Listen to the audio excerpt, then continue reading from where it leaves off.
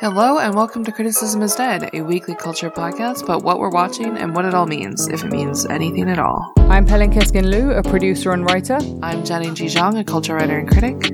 This week we are talking about Barry and the Northman, a TV show and a movie about the perils of revenge. Yes. One of my favorite topics, actually. Anyway, how was your week this week in the world that we live in? Wow, what a prompt. I know, I'm sorry. This week I feel has not been great for a lot of people. I'm maybe experiencing, the highs and lows of life. This is a low period for sure for personal reasons, but also just like, oh, this is what's going on in the world at large. I don't know. This is vague, but I'm sure everyone who listens to this, you know what we're referring to. So it's like we're all sort of in this similar state, I feel, emotionally. Yes. What about you, Pelin? Same, man. There's nothing like repetition to really drive home the point that life is an existence on this earth is sometimes terrible. Otherwise, I don't know, I've been trying to find the joys where I can and, trying to get away from doom scrolling as much as I can. So I'm reading like 4 books at the same time right now, which I haven't done since I was 13. So... Do you have one recommendation among the 4 books so far? Well, I am reading The Glass Hotel by Emily St. John Mandel. I think that's another book. Yeah. Okay. And it's funny because it's actually set in the same universe as Station 11. Oh, I had no idea. No character crossovers, but the Georgian flu exists in this book as well. There's mention of it, and I was like, oh.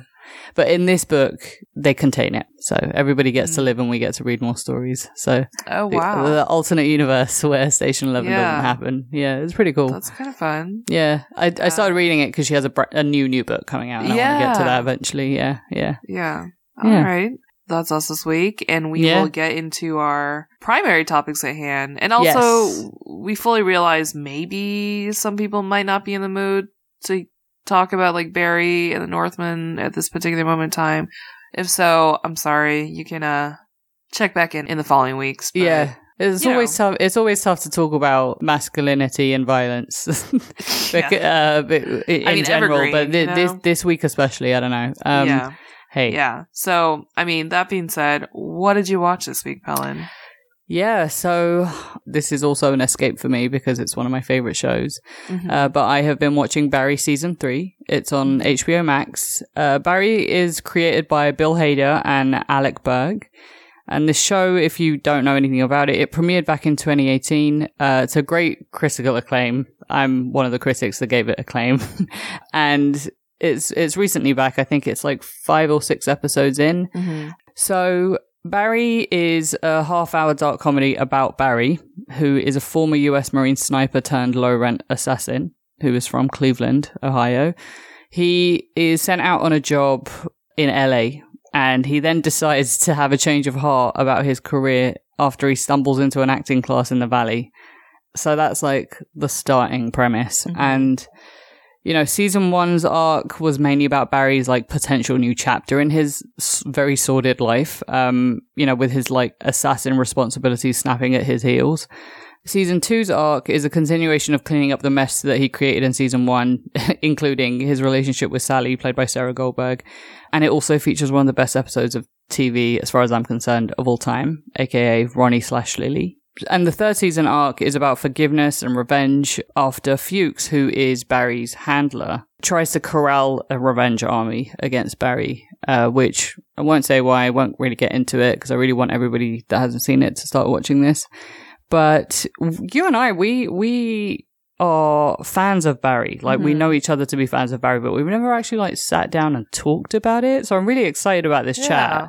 What are your feelings on Barry? It's been a long time coming. I know. I like Barry. It's a great show. We've had this like weird 3 years, I think, in between seasons. So not much opportunity to talk about it. I have to admit, like, I forgot a lot about what happened in the previous seasons as I was getting into this season. I needed to read like a couple recaps and refreshers to get into it. But once I started watching again, I very quickly remembered how good the show is and how much I like watching it, and how the episodes just sort of like fly by in this like spiral of pleasure. It's really good. Yeah, and it's also how much you have nothing that compares to this show. Yeah. There is nothing that compares to Barry, and I think that was like why people were gushing over it when it first aired. Yeah, like you said, it goes by so fast.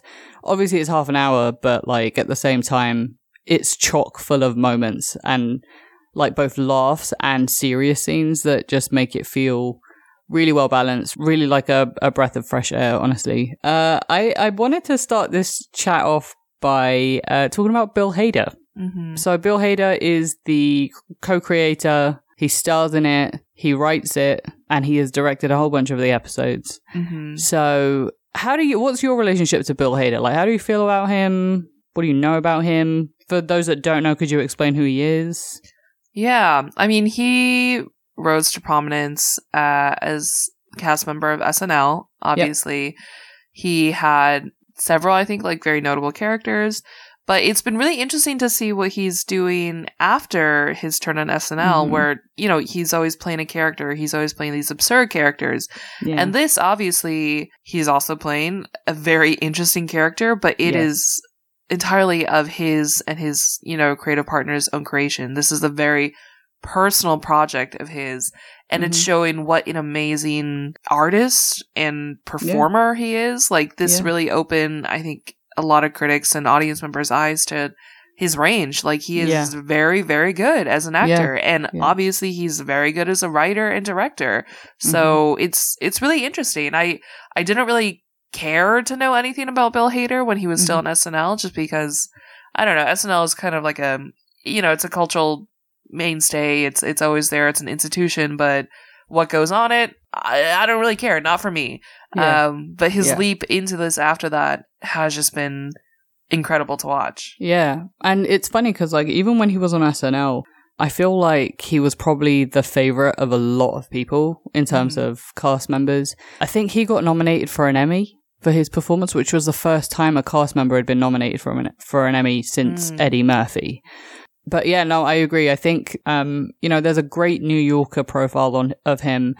Season 1 of Barry is done, and they do this profile when they're shooting season 2, which is usually, you know, the nice little inflection point that a lot of profiles are written. But I learned a lot about him in a way that I think like a lot of people did, in a way that like I didn't expect, in that he's like very honest and forthcoming about I mean, he's like diplomatic about it, but you can read between the lines. He was miserable on SNL. He talks about his anxiety. He talks about like the medication that he's on to deal with his anxiety and how much like SNL exacerbated it. And yeah, like, are you kidding me? He wasn't even that big before SNL. And I think he mentions that it felt like he was going to preschool straight to Harvard when he joined SNL, and like the anxiety that and, you know, oh yeah, woe be a white guy that gets amazing opportunities handed to him. But at the same time, like, you can empathize with that. You can totally understand where he's coming from. So to see him close that chapter in his life, which was 8 years, and then kind of like prance around with different film roles, different TV roles, doing a lot of voice acting. He had a stint on South Park, actually, from like the 12th season up until the 17th season, like on and off. And for him to come out with this, especially because I think he didn't want to be in front of the camera anymore, it's such a blessing, honestly. Like, I'm just so glad that chapter of his life closed so that we get this. I also love that he's a massive cinephile. So, yes. Did you know he's dating Anna Kendrick right now? Which somehow makes a lot of sense to me. Before that, he dated Rachel Bilson. He did, yeah. But aside from that, let's talk more about the show. So aside from Bill, Barry does have an amazing cast of newcomers and like old heads, essentially. Do you have a favorite out of the cast? Like, do you have any highlights, people that you like? I think one breakout character and performer has obviously been NoHo Hank, played by Anthony Carrigan. Yes.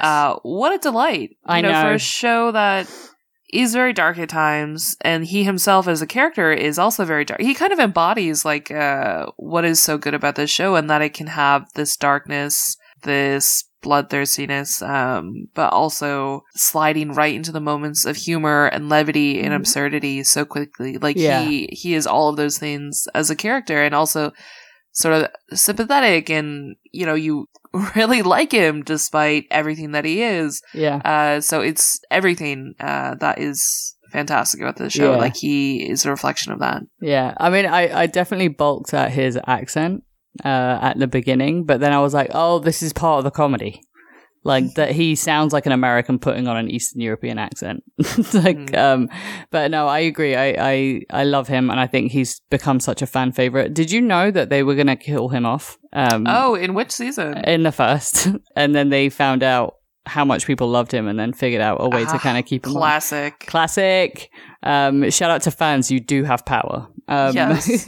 And I think, like, to mention some of the other people in this cast, it would be remiss if we did not shout out Henry Winkler, who is, just a mainstay of Americana TV culture in general. So the role that he plays in this is Gene Cousineau, Barry's acting coach, and I've never been in the industry like this. I've never been to LA. I've never been in that kind of like space, but we hear all about it. And the fact that he plays that archetype of self-important acting coach that's just like extremely washed up and no one likes him and he's actually a prick is fantastic. And the fact that Henry Winkler is playing it is also just the best. I know. Great, like, sort of meta mindfuck. But he's so beloved overall. Yeah, and definitely. I'm really pleased with like how much he has to do in this current season. Oh, me too. Yeah, really stretching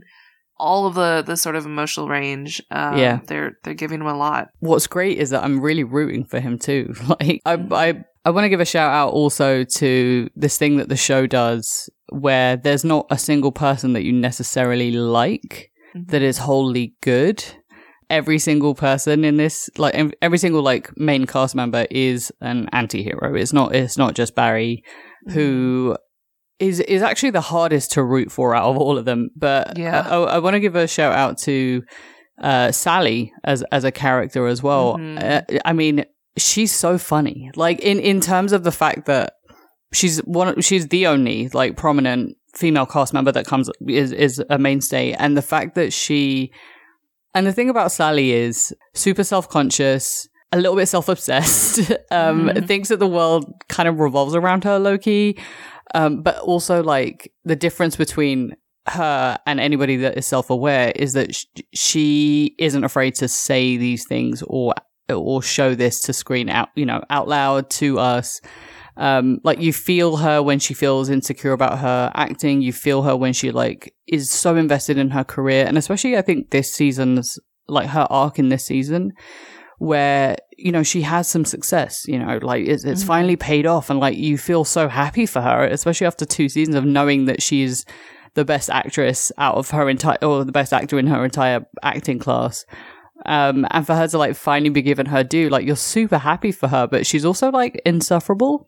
And it's like, if, I look at her and I'm like, oh, fuck me. I hope I don't sound or look like that when I'm feeling the way that I feel, which you totally understand. But, this season's arc is fantastic. How do you feel about Sally? Yeah. I mean, similar feelings. Like, she's so annoying, but also the most relatable in a sense. You are her, or that part of you is maybe her or some elements of her. And you can't hate her fully because she's you. She's vulnerable, and she's very human, and she has ambitions that I think maybe match what we'd like to imagine for ourselves, for these like not necessarily delusions of grandeur, but she's reaching for that kind of thing. And this season, it's hilarious what they've done with her arc, like the rise and fall, like how success works in this industry, and how, especially like what streaming and algorithms, what they have done to this definition of success. I found that really hilarious, and also very, very sad for her. Obviously. I love the name of the streaming service, which is called Banshee, which is such a good So, I mean, just fantastic writing. Yeah, the strength of this show in terms of the comedy and also the general tone of it is the way that it kind of makes us look at the ugly and embarrassing parts of human existence and human behavior, and just like rubs your face in it through the lens of these characters, whether it is like insecurity, careerism, ambition, lying, but more seriously, it's the way that it kind of balances comedy with violence. This is a very violent show, just straight up. Like, it's definitely not something that you watch with kids. No. You know, this dual relationship that it has between comedy and violence and lightheartedness and darkness, essentially. It says something kind of profound about human nature that I don't really want to get into, but I appreciate it a lot. Like, a lot of the images of Barry that are seared in my head and a lot of the scenes that are seared in my head are actually the more violent and the more serious scenes. And there's a way that it kind of, after all the levity, it kind of like clunks in your chest when you watch it in a way that is like, I wouldn't say recoiling, but it is certainly like, oh, holy shit. Like, yeah. It's like this is tough. A balloon is punctured and like all of the light is let out and you're like, oh shit, like he's still this guy. This is still what happens. Yeah, it's kind of like deliberately almost a killjoy in a sense. Yeah, totally. It's in a way that is haunting. Like, it's there to haunt you, which, you know, when it comes to Barry, it makes sense because he does have something haunting happening in his past that kind of informs who he is today, you know, and informs his violent nature and informs the fact that there's something like inherently wrong with him that he, especially in this season, is really struggling to find out what it is to fix. But also, like, on top of the violence, it says something about, like, everyday violence in terms of abuse, I would say. I think season 2, Sally's arc with her ex was just so good in terms of, like, how her, especially, like, Sarah Goldberg's performance, how it's just, like, just under the surface of who she is, but it's always there. Just really, really great. So, saying that, in this season, pretty early on, there is a scene where Barry goes to Sally's workplace. Yeah, I mean, I thought it was really good. You know, you can see both as Sally what she's brushing away in that moment, but also you can see through the eyes of like the third party witnesses, like the young actor played by Elsie Fisher in this season. Like, you can see from that point of view, like, what a starkly scary kind of moment this is. Yeah. Like, as Sally, and maybe as people who are, as viewers, accustomed to Barry, and we know what Barry, the character, has been through, maybe it's inclination for some people to be like, okay, well, that's Barry, I know what he's like. But then you catch yourself as you're, like, self-deluding, like, you catch yourself in this moment of blindly excusing or going along with Barry's shtick, like who he is. Yeah. But yeah, I thought having like Elsie Fisher's character, it was really good. Her role in this as someone who is new to this and is like, okay, this is not right, and it's scary and it's like violent, and why am I like the only person sort of getting that? And it's especially pointed because we have gone through several seasons of people around Barry that just do not see him for who he is, and she immediately gets what Barry's about, which is that he's a deeply violent man. And there's something extremely troubling about him. So no, completely. I think the part that really got me was the phone call that happened afterwards. Where Sally's like checking in with him and he's already forgotten what's happened, and she is like, she has such an important meeting and an important announcement, and she can't even think about that because she's trying to like think of how to fix it with him. Like, she doesn't know anything about him, and she's like, oh, I know he likes spaghetti, and I know he likes to play video games, and I know that his control, you know, and the way that she's trying to fix that and then comes home and like presents it, there's something, touchwood, I've never been in that position, but we know of as women in relationships with men in general, with abusive men, like we might have heard about it. There's something very true in that scene that, again, which makes it even more haunted. In terms of like all the arcs, there seems to be like a lot happening all at once concurrently, so I'm really excited to see how they tie it all up by the end of this season.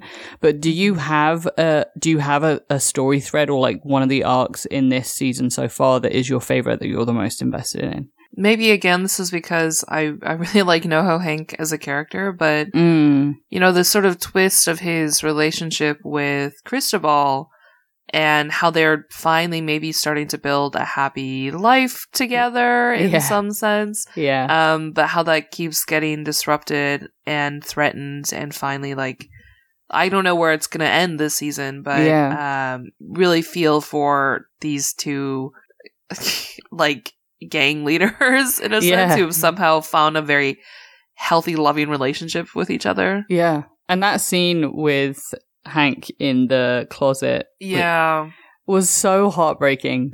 Yeah, I think for me, the thing that I'm really curious to see, just because there seems to be so much like seed planting going on right now, of what happens with the revenge army that Fuchs is building against Barry.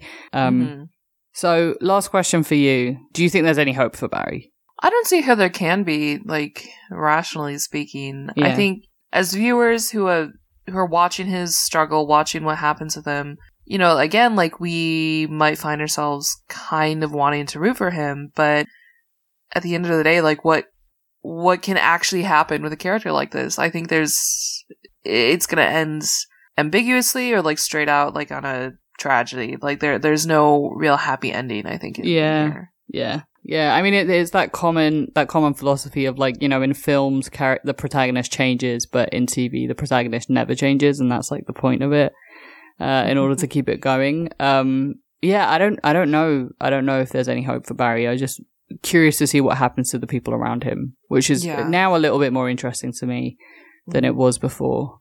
And it's been renewed for a season 4, is that right? Yeah. We'll be eating, and that'll be great. All right, Jenny, so what did you watch this week? So I watched The Northman, which has been playing in theaters. I think maybe not as many anymore. So I watched this VOD. So if you can't find it in your local theater, you can rent it. Yeah. But this is a historical, mythical epic film directed by Robert Eggers, and it's written by Eggers and the Icelandic poet Sjón. This is Eggers' first big budget feature film, so you might know him from The Witch and The Lighthouse, and this is just like the budgets have blown up here. So this story is based on the legend of Amleth, which is possibly based on an older Norse legend, and that story itself was the basis for Hamlet. Yes. So if you're familiar with the story of Hamlet, you're probably going to be somewhat familiar with the, narrative arc of this story as well. So, basic rundown, very, very long time ago, centuries ago, in 895 AD, there's a young prince named Amleth, who is played in his youth by Oscar Novak and by Alexander Skarsgård for the majority of the film. He witnesses his dad, King Arvindil, who's played by Ethan Hawke, murdered. Yes, Ethan Hawke in the film for maybe like 10 minutes, but he owns it. Love Ethan. So the king is murdered by his own brother, Fjolnir, who's played by Claes Bang. I also love him. Shout out to Claes. Yep. So his brother, takes over the throne. He claims Amleth's mother, Gudrun, played by Nicole Kidman, as his own queen. Yes. Amleth barely escapes. He vows to avenge his father, save his mother, and kill his uncle, in that order. Yep. And he's still chanting that mantra decades later when he is now a Viking berserker who kind of goes around with his, group of fellow Vikings, massacring and pillaging villages. And he has this encounter with a seeress played by Bjork, who puts him back on the path of revenge, and he, poses as a slave to be sent to Iceland, where his uncle now lives in exile, blah, blah, blah. He is helped along by his fellow slave turned lover, a witch named Olga, played by Anya Taylor-Joy, as well as the various movements of fate and the gods to finally seek his revenge. So that's the broad arc of it. Yeah. Well, first off, I just want to know your sort of broad thoughts, Pelin. What did you think of this film?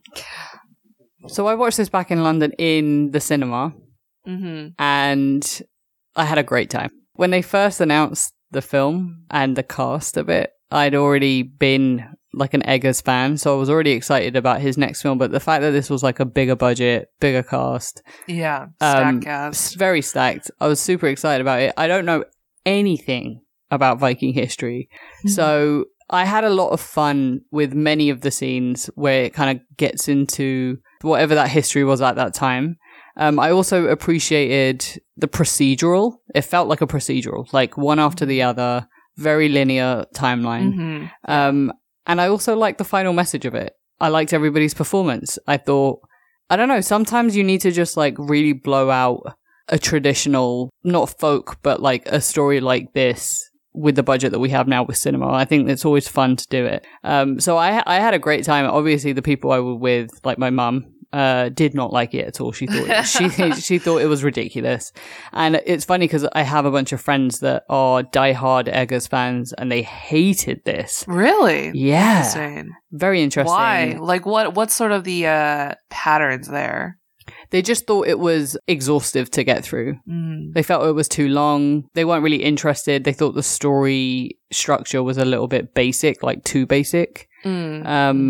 Whereas I understood it to be more of a depiction of a time, and like an immersion into that time. So I really had a good time. What about you?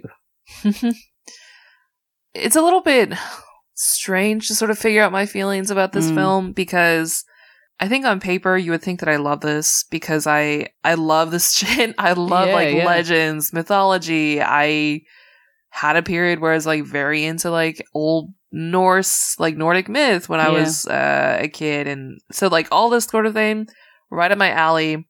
Yep. I think my takeaway is that I appreciate a lot about this film. A lot of the elements of this film were like different aspects to it, but I don't know if I necessarily had fun watching it, which of course I can appreciate it for what it is, the high quality of it, like.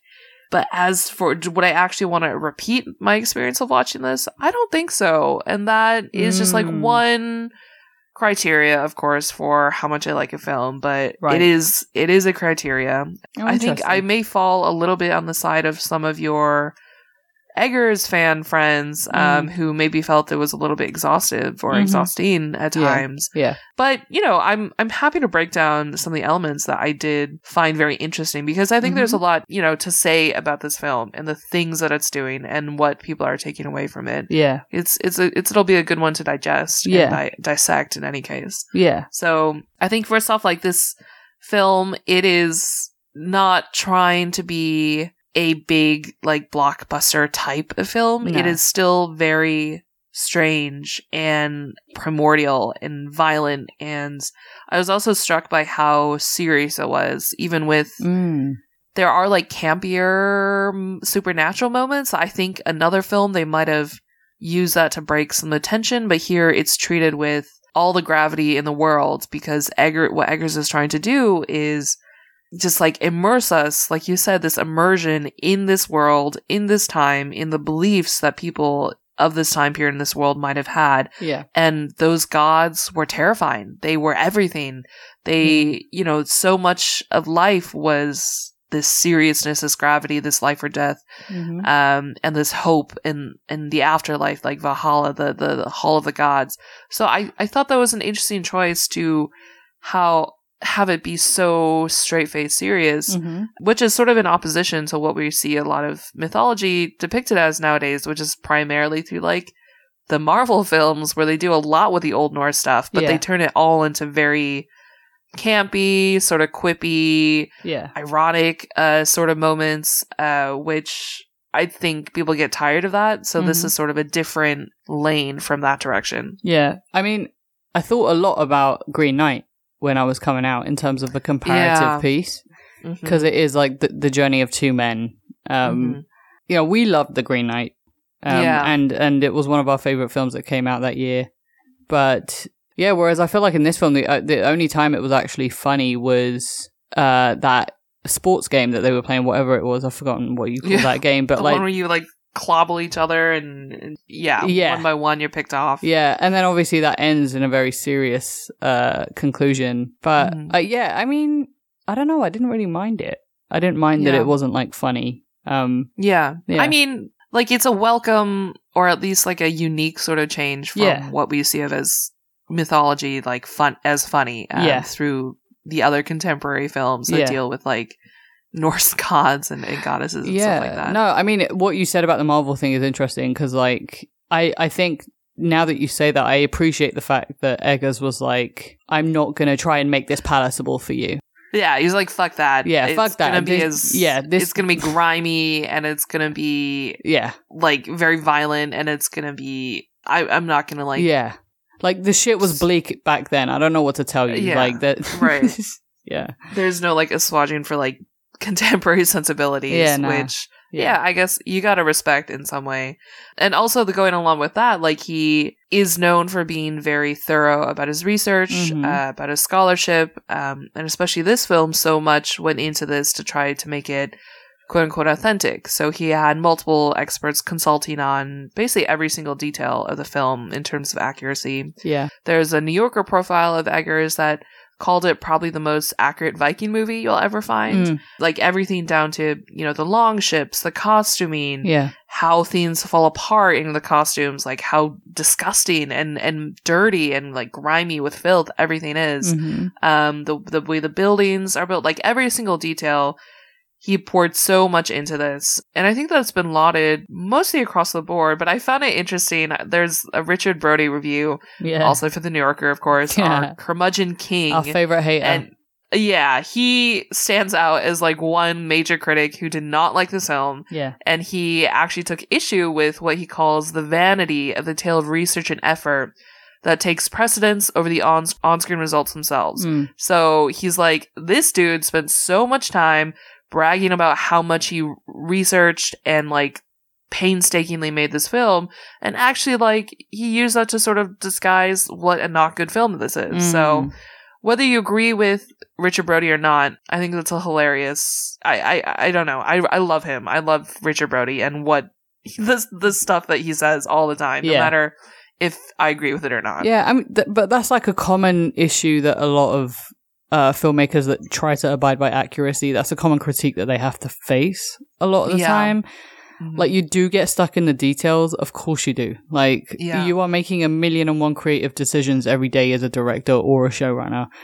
Sometimes, you do place precedence on how something looks. I don't mind it, because I think for Eggers, it really fucking bothers him that he is making a film about this very specific time, and he doesn't, like, who is going to make this film again? Do you know what I mean? Like, who's going to tell this story again? No one, man. Like, no, this is it, you know? So I think for him to be like, yo, if I'm going to do this, it has to be like not only just like historically accurate as like a record keeping in a way, or a reenactment of a time in a way. Like, it would be embarrassing if I got something remarkably wrong. And I'm probably the only person that's going to tell this Amleth tale. So I get it. Like, I get why he got stuck in the details. I also appreciated the details. Like, what is film if it isn't escaping into a time or a place? And, you know, Eggers is very, very famous for saying that he's never going to make a contemporary film. Like, he's only ever going to make films about the past. So if that's him, if he's a filmmaker that roots himself in history, that's going to be very important to him. So, you know, it makes sense. Yeah. I think moving on to the themes of this film, which is where I think it's very good in that sense. Like, it's thematically, you know, you have this classic tale of a son seeking to save his mother from a sort of malevolent uncle or father figure. Like, we see that in a lot of tales and legends of mythology and folklore. Much of it, of course, you know, informed by Hamlet or these older tales that sort of set that narrative into place. I thought what they did with the subversion of that narrative was like very good, especially with that perfect, like, pivotal scene between Amleth and his mother when everything he thought he knew, it just turned upside down. And it really raises a question like, who is the real villain? What did you think about that scene, or like what it's doing with the sort of subversion of that? Oh my god, first of all, shout out to Nicole Kidman. What a great performance. I think she just perfectly cast. You know, she's always been the Ice Queen, and I feel like in this instant it just works out perfectly for her. Yeah, dude. I mean, I knew the thing is like the good thing about this film and the way that it is so linear in that like this happens and then this happens and like the mission is set from the very beginning, you know? Yeah. So we understand what the mission is. He's back on the mission. We're doing it. We're going through it. And in that reliance, there's obviously like as any seasoned audience member / anybody that's a writer, they know that something's about to go horribly wrong because it's too simple or it feels too simple. So like the arrival of that scene came just at the right point. It felt very satisfying, and then it turned this revenge film into which you know I feel like every single revenge fantasy or film about revenge poses that question of, is it worth it? Is it going to get you what you want? And then like in this film, it was like, are you even right for seeking it? Yeah. Yeah. Are you doing this for the right reasons, or did you have it all wrong in your head? And did you get played? It turns out did you get played? Yeah. Yeah. Yeah, and he did by his totally own did, mother. He totally did. Yeah. And then what happens from that point onwards is actually, I think, fascinating. And I think it just, if there is a security of the themes that it's trying to explore, it's really blown out and then really secured in that kind of final, from that scene onwards, basically. Yeah, it changes the game. I think I admire Eggers' sort of dedication to telling a very kind of amorally, like there is no right or wrong that he's explicitly ascribing, but he also makes the viewer reconsider the desire to think about things in conventional terms of good and bad. Yeah. Like obviously for the time period, like there's so much violence. Amleth participates in so much violence, or he allows so much violence to happen. You have his mother here, who is a representative of, like, in the opposite end of this, like, masculine violence and rage, you have a woman who is cunning, is wily, who uses her feminine wiles. She represents, like, the quote-unquote mysteries of women that, you know, the men somehow, they can never figure out. Yeah. Like, the question, like, oh, was his mother good or bad? Like, there's no real answer to that either. It just says there's no real answer to any of this.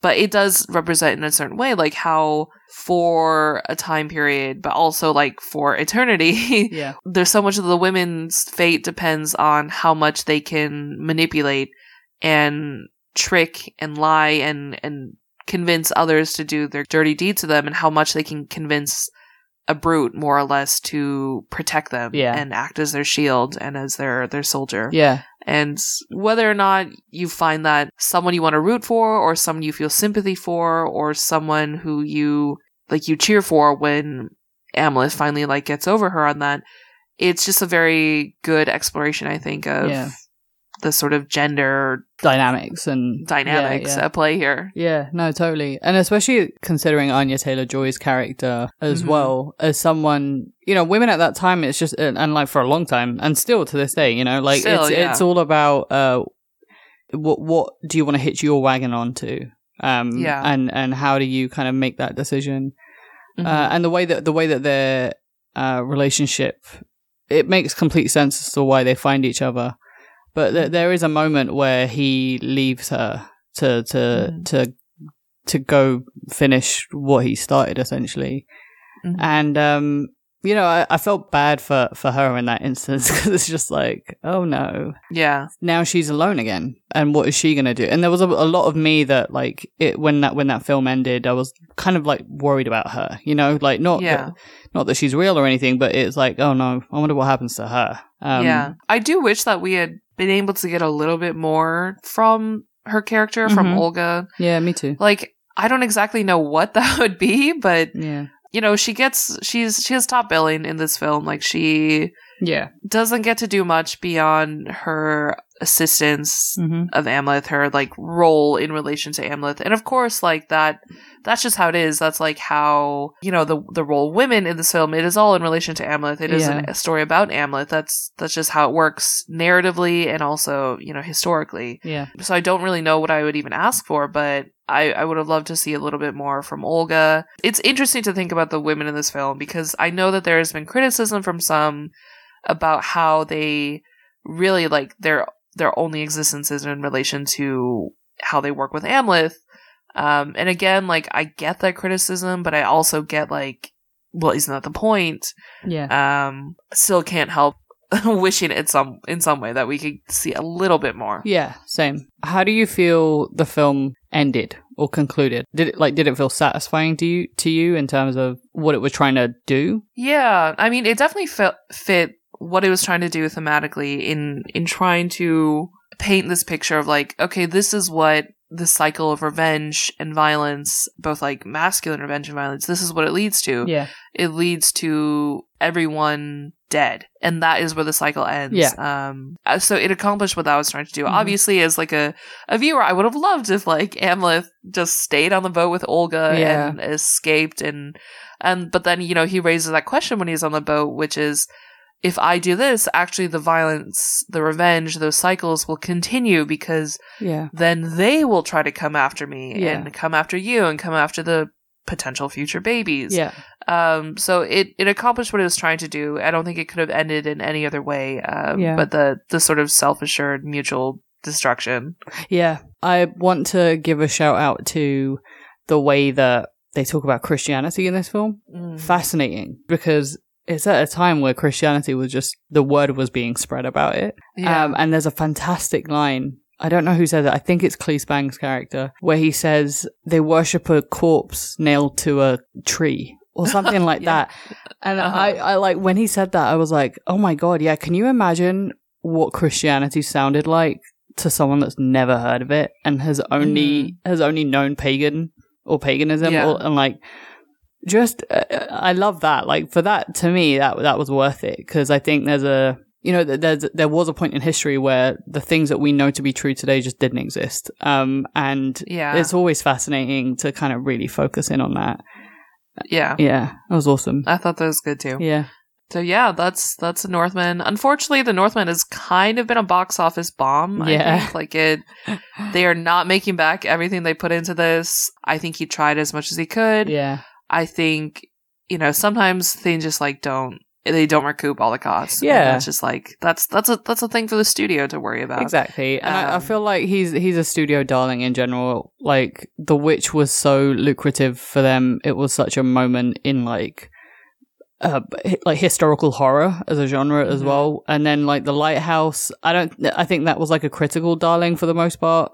But like both of those films were so small. And this was the first time it got like big and the budget was big, and maybe he fumbled through it in terms of like what to do with it. I remember when, even before the film was coming out, there were news going around that that the studio wanted him to cut it down even more, and there was like that struggle. And he's actually been pretty open about his struggles with studio. Like the way that A24 marketed The Witch, I think really pissed him off, and he said as much. I think on their podcast, which was really funny. Yeah, I mean, I don't think it's that big of an issue. It will just be interesting to see if he goes just as bigger, or if he goes back to having a smaller budget or a smaller film in general. So we'll I have see. a feeling that he's gonna maybe try to scale back and go back to smaller, but like this was his one chance that he wanted to take on a big one. But I mean, I don't know. We'll see. Yeah, we'll see. He's gonna have a long career. I agree, and I think like I totally get it if he wants to scale back. I feel like this is just too much stress, and sometimes you just want to be comfortable when you're making something. So curious to see which time period he picks next. Shout out to a fellow history nerd. Yeah, we love it. This week in culture, we just want to take a brief moment to say R.I.P. to Ray Liotta. He was 67 when he died. Obviously, you probably know him from Goodfellas or from a lot of other films that he was in. So just want to give a brief tribute to him. Yeah, how about you take it away, Fallon? Dude, one of the greats, do you know what I mean? Like, I feel like gone too soon, for sure. I think 67 is so young. Many of us Italian ex adjacent allies, we're very, very sad that we lost an uncle today. But it just kind of made me think like, oh, holy shit, there's going to be many more of these. You know, like immediately when I found out, like me and my friends were just like, bro, if Elliot Gold goes, but like Elliot Gold to one side, you know, the Italian greats as well. Like I'm talking Robert De Niro, Al Pacino, Joe Pesci, like when they start going, like our hearts are all collectively gonna break slowly but surely. So, you know, not that he's a canary in a coal mine by any means, just because I think his death was truly a surprise. Yeah, man, I'm not looking forward to these next, 10, 20 years where our greats start going. Like The Irishman, when they were doing the press events, like there was a round table for The Irishman, and it was Martin Scorsese, Robert De Niro, Joe Pesci, and Al Pacino at a round table, and they look, bless them, they look so old, and I was just like, fuck me. They're all going to die one day. And, you know, the horror of time passing is just ever present in our state of human existence. But in this case, it's really going to break my heart. So rest in peace, Ray. Thank you so much for everything that you've given us, from your Goodfellas performance to the very, very haunting scene in Hannibal. You know, even the more recent stuff with Many Saints of Newark and Place Beyond the Pines. He has given us so much. So that's it from us this week. Just a heads up, we are going to be off next week because it's wedding season and my friends are getting married. So congrats to them. Shout out to you, Serena and Ian. If you are watching anything that you think we should check out, please let us know at criticismisdead@gmail.com or at us or DM us at criticismisdead on Twitter and Instagram for extended show notes, including links to everything that we've been talking about and more. Please subscribe to criticismisdead.substack.com. As always, thank you so much for listening. Please rate and review us on Apple Podcasts with the sweet 5 stars. And more than anything, please tell a friend about us if you like us, and introduce your friends into the fold. So thank you so much. We will see you in 2 weeks. Bye. Criticism is Dead is produced by Pelin Keskin Liu and Jenny G. Jung. Our music is by Rika. Our artwork and design are by Sarah Macias and Andrew Liu.